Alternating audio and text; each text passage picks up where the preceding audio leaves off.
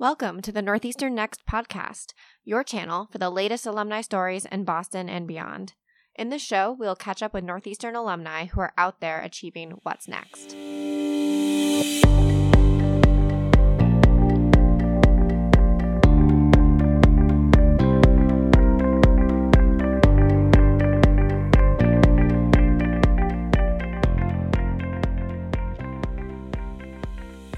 Is podcasting the new blogging? Molly Beck thinks so. She's an avid blogger and author who founded Messy.fm after identifying a need in the market. Messy is a podcast creation site and one-stop shop for recording, editing, and publishing your own podcast.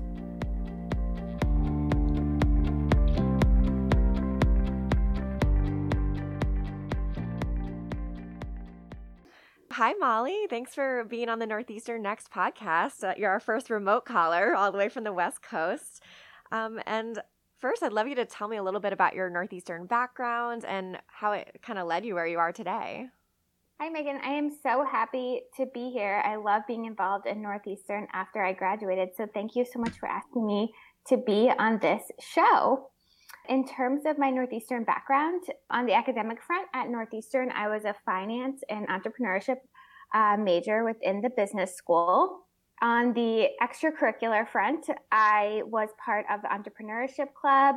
I was pretty involved in Greek life, especially my sorority, Sigma Sigma Sigma. And I did a couple of other club type stuff, like I was very involved in Excel at Northeastern. So that was how I sort of spent my days outside of the classroom. I also did the co-op program. I did 3 co-ops at Northeastern. My first was at Hay Group, Boston. My second was at Dolan Media. And then my third was at Goldman Sachs. And I had a really positive experience in the co-op program, as I think everyone does. To be able to graduate with, a year and a half of paid work experience is invaluable. And then finally, on the study abroad front, I did a dialogue trip to Northern Ireland. And I also did a trip over a winter semester to Hong Kong with the business school. Wow, that's excellent. And so what was your first job when you graduated? My first job was working at a company that's no longer around. It's called Sales Connects. And I was thinking it was sort of a marketing job when I went over there. It ended up being more of a sales job. I did a lot of telemarketing for them. And the reason that I went from my last co-op was at Goldman, more in the finance realm. My previous co-ops were also in that, and then to a more marketing sales-oriented job as I was really working to get into the online sort of digital space. This was 2009 was when I graduated, and social media was just happening. Twitter had just launched, and I knew that's where I wanted to be. So I had to take sort of a little bit more non-traditional path. Most people probably don't go from a co-op at an iBank to a very small startup where you're doing a lot of telemarketing, but it was a good move for me because I got some work experience. I was able to keep working on my blog, which is something I had started in college, and sort of see where the marketing path took me. It also got me to New York, which is where I spent the first 10 years of my career. So you really pivoted kind of from finance more into this like marketing entrepreneurship space. And I'm really interested. I know you ran the Forbes podcast. Can you tell me a bit about that and how that kind of sparked your interest maybe in your current passion for podcasting? Sure. So I worked at Forbes. I ran the Forbes Podcast Network. So what that is a network of 14 different podcasts, all related to business and millennials and entrepreneurship. And I actually launched that project for Forbes. At the time, I was working at Venmo, running marketing for them. And I just started to get super interested in the podcast space as a consumer. And I started to see a lot of parallels between my interest in blogging in like 2007, 2008, 2009, and then my interest in podcasting in 2014, 15, 16. And I started to think that the audio podcast industry was going to sort of mimic what happened in blogging, and that there would be a moment that it sort of exploded. So while I was sort of mulling over those thoughts, I ended up getting connected to someone at Forbes for what at the time was probably just going to be like a one-off consulting gig as part of I wasn't going to leave Venmo for it. I was just going to be a consulting gig I was doing. But I ended up sort of pitching the Forbes team that they should start a podcast network and they should hire me to run it. And that's how I moved over to Forbes full-time to do Forbes podcasts. Wow. And so now your main venture is Messy FM and is a Exactly. podcast creation and directory startup, right? So tell me more about that and what it took to create it, what it's really about. Well, following that through line, so I moved over to Forbes. We launched the network. We had Forbes podcast is still around. I encourage anyone who's listening, if you're looking for some great podcasts, to check out the Forbes network. And after I'd been there, we had some really great wins in our first year. But I started to have this nagging feeling because, well, I was working at Forbes, and, Forbes podcast, we had resources and access to studios and producers, and thinking, just more access to people that could help us launch our podcast. At the same time this was happening, every time I went to events or conferences, people would sort of pull me aside and be like, I want to start a podcast, but I'm not a brand like Forbes. How do I do it? So I had this sort of like crazy long list of all the different things a new podcaster would need to start a podcast. You have to download an editing software, figure out a way to record, figure out how to create show art, figure out how to host your RSS feed, where are you going to publish, how are you going to make money? And it was like up to 8 different platforms just for someone to publish that first episode. So tying this back to the blog I had started, really the reason I was able to start a blog in college is because Blogspot and WordPress existed, which took care of all the technical back-end stuff of starting a blog, so I could just focus on the content. So I started to wonder, like, where is the WordPress for podcasting? Where is the site that lets people, just worry about their content, and then the site takes care of the back end? So that's when I left Forbes to start Messy, and Messy is found at www.messy.fm, and that's exactly what it is. It's a website that lets anybody start a podcast quickly and easily without ever leaving the website. A new podcaster can record, edit, create show art, add music from our music library, host their RSS feed, get analytics, run listener support, promote their show. We like to say that it's idea to iTunes in minutes. And Messy has been alive is a weird word. Messy has been launched, or I guess public, for a little over a year now. And we have, thousands of podcasts on site, including many that are hosted by nonprofits and businesses and solo entrepreneurs. And I have been so pleased with the reaction to Messy so far, and I still don't think we've hit the moment where podcasting is as ubiquitous as blogging, but I believe that we're headed there. Yeah, so what do you think is the future of this medium and podcasting? I know you think it's kind of the new blogging, and like what does this mean for people? Why should they kind of get into it? So I think that if you have any interest in starting a podcast, which I would assume if you're listening to this podcast, you're a consumer of podcasts. You listen to a couple every week. You have some that you're really dedicated to.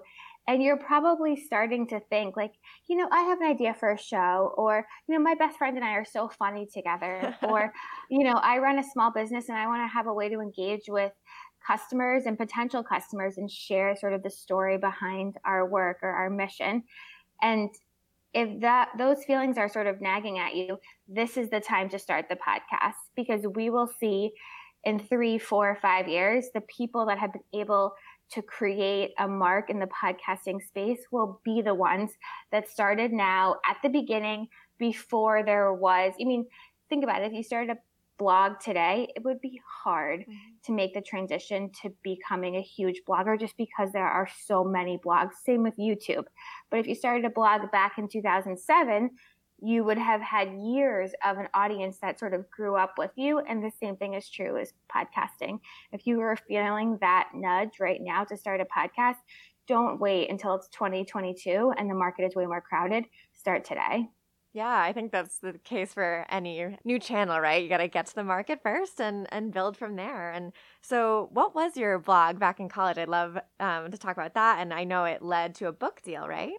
That is correct. My blog is called Smart, Pretty, and Awkward. And it's 3 pieces of advice: how to be smarter, how to be prettier, and how to be less awkward. I started it while I was on that co-op at Goldman. And the reason I started it truly is because the markets were sort of crashing. When I got the Goldman co-op, I assumed, whether that was true or not, that I would likely get a full-time offer after I graduated and I would have this great career in finance. But then because the markets crashed and all the analyst classes and everything were being sort of dramatically slashed, I started to think about what are some other things I could do after I graduated. And because I'd always sort of liked writing and stuff, I decided that starting the blog would allow me to go on some sort of marketing interviews and at least be able to talk about how I could use social media, how I could write for an audience, you know, familiarity with some of like the blogging platforms, all stuff that today that would not really be a differentiator. If you were like, oh, I can use Twitter, like no one would be like, oh, we should definitely hire you for this marketing job. But back in 2009, it was a little bit more special to have those things. So I had the blog, and after writing for a couple of years, I got approached by an agent. We shopped around a book proposal based around some of the blog's concepts. Never really got picked up or found a publisher that I felt like was the right fit. A lot of the publishers we talked to wanted to make it more dating oriented, and that wasn't something I wanted to do at the time. So the book project sort of kind of died probably like 2013. I sort of forgot about it, but I put it on like a shelf in my mind and was like, oh, maybe I'll just write. In my head, I thought maybe I would write a book when I was like 40 or 50, and I would write it more about business, and it would be, hopefully I'd be having some sort of success by then, and I could write some sort of business book. But then just like that, life happens. And I do a lot of guest posting or writing for other outlets. You know, I've probably done it for hundreds of pieces over the years, and I've never had anything go viral. But I wrote a piece for Forbes, and I wrote it in like December, but they didn't publish it till March. And literally on one Tuesday morning, I woke up and they were like, hey, we posted your article that you wrote about reach out strategy, like, you know, something like that.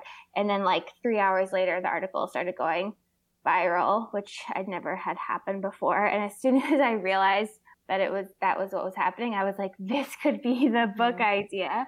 So I sent an email. By that time, I'd actually changed agents to somebody else. And I sent an email to my new agent, and I was like, I have the idea, like, this is what's happening. And so we wrote up a proposal, and then the book got sold, like, I think like less than 2 weeks later. But that had definitely been a dream that I thought was quiet or sleeping for a while. And then it just sort of roared back to life. So that was really, I always think about that. Sometimes when you think it's just a normal average day, crazy things can happen. And so what is Reach Out about? Yeah, Reach Out is about how to build a community around your work. It's about networking. And it's the idea of sending one message every weekday via email or social media to somebody on the edge of your network. So it's a really simple concept. The book is very tangible. It's very actionable. Lots of takeaways from it. It tells lots of stories, both of my own career, lots of emails from my own actual inbox, and then also lots of emails from other people and messages they sent to get the attention of both names we've heard of, like Richard Branson, or famous people within industries or huge authors, but also people that we haven't heard of that were very impactful in people's careers or lives because someone took the initiative to send an email to connect.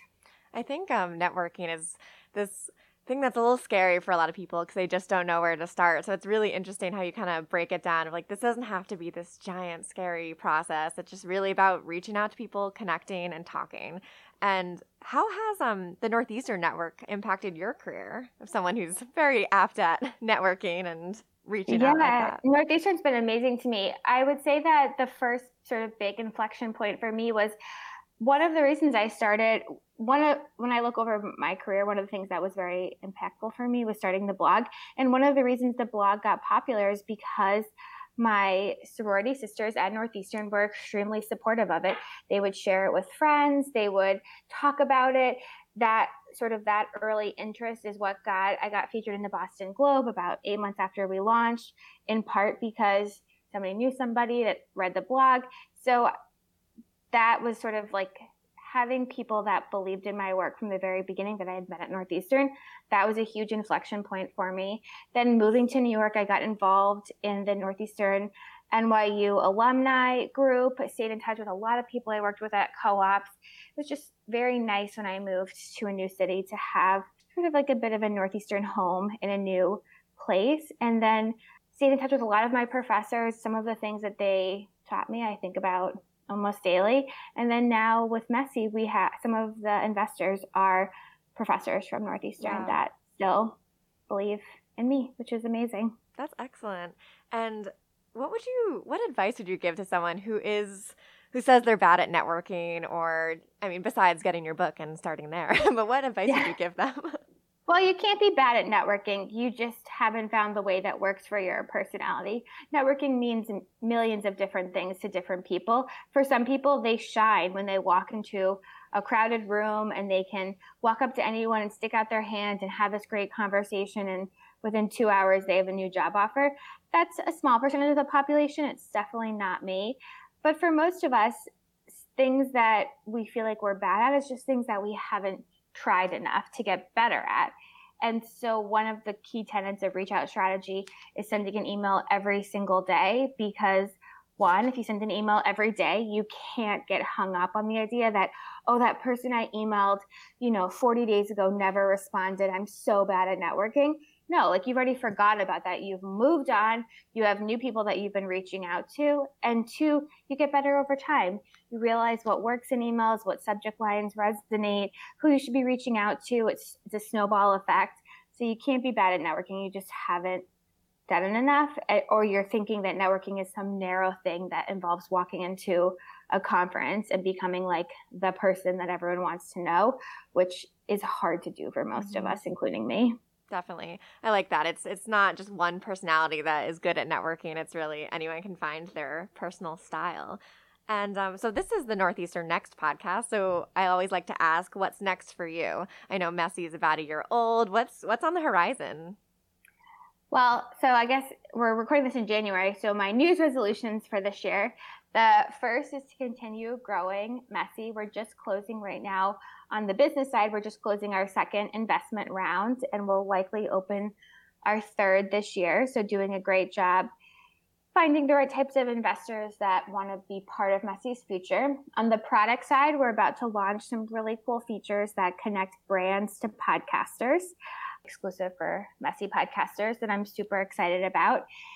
And I'm also just excited to see, this is my second year running the business. We have a larger team now than we did when we launched. I'm excited to see, hopefully when I'm thinking about this in January 2020, I'll be thinking about how this year I really grew as a leader of the business and really was able to step into the role of being able to lead a company well. So that's what I'm hopeful is next for Messy over the next year. That's very exciting. So we have a couple minutes left. I'd love to ask a couple bonus questions.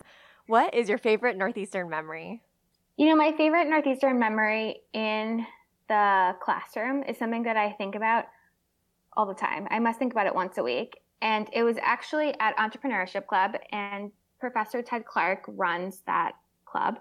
And he one day was talking about something, and someone raised their hand and said, well, I have a good idea for a business, but I don't want to tell anybody. And he said, okay, well, I have a really great idea. Let's build a time machine. And everybody was kind of like, what? Like, that's a non sequitur. I'm not really following. And he was like, okay, so we all agree that having a time machine would be a good idea. So it's not really about having a good idea, because who here has went and built a time machine? Obviously, no one raises their hand. And so the point he was making was, you can have a really great business idea, but unless you're the one that goes and does it, don't be shy about sharing it. And I think about that a lot, especially because people often say, like, asking questions around, especially as they're just getting started, should I have people be signing NDAs? And it's not really about who thinks of the idea, it's about who executes it. And that's true for whether it's an entire business or new product features or whatever. So I think about that a lot. Everybody thinks a time machine is a good idea, but unless you've gone and built it, you don't really have rights to it. I really like that. Especially, I think entrepreneurship in general is about building community, and you have to share ideas and talk about things in order to actually find those gems that are going to grow and be really great. You have to be reaching out. You do. And besides the Northeastern Next podcast, do you have any favorite podcasts that you listen to regularly? Totally. So I do listen to a ton of podcasts, because I try to make it a point to listen to 3 random podcasts every week from Messy's site. Plus I have podcasts that I just love to listen to. So I am a big podcast listener. A couple shows that I really have liked recently. I really like Selfie. It's two best friends that talk about sort of like the digital world and self-care in 2019 now. And it's just like a fun, enjoyable podcast to listen to. And it's called Selfie. And then I also love the podcast Best of Both Worlds, which is about being a working parent and also having a big career. And that's something that I really care about. So Selfie and Best of Both Worlds are two that I'm listening to a lot recently. Awesome. And so I guess that's kind of the end of our time, but thank you so much for talking to me today. Where can people find you, reach out, find Messy, any of your social that you want to tell people about? Sure. If they want to reach out to me personally, my handle on all social media is Miss Molly Beck, MSMOLLYBECK. They want to follow Messy on social, our handle is Get Messy Now on every social platform. And if they want to start a podcast, they can go to www.messy.fm and start podcasting today. And what's perfect is actually back in October, you did a webinar with our Office of Alumni Relations telling all of the good tips and tricks of starting a podcast. So people can find that archived on our YouTube. And I'll put this all in the show notes so people can access that. And I think that would be a great starting point. I did tune in myself, even though I had already started one, but it was very helpful. You might have been a little farther along in the process. But it's great to listen to and kind of hear different perspectives because, as you said, there are a lot of ways to do this and you can always improve. But thank you so much for your time. Thank you, Megan. This was really fun. I hope you're enjoying Season 2 of the Northeastern Next podcast. New episodes are released every other Tuesday. Check out our website, alumni.northeastern.edu/next, for links to get Molly's book, Reach Out, or check out our How to Podcast webinar. You can connect with Molly directly at Ms. Molly Beck on all social platforms. This is Megan Brisson from Alumni Relations. I would love to hear from you, your questions, comments, or ideas for next guests. My email is listed on our website. See you next time.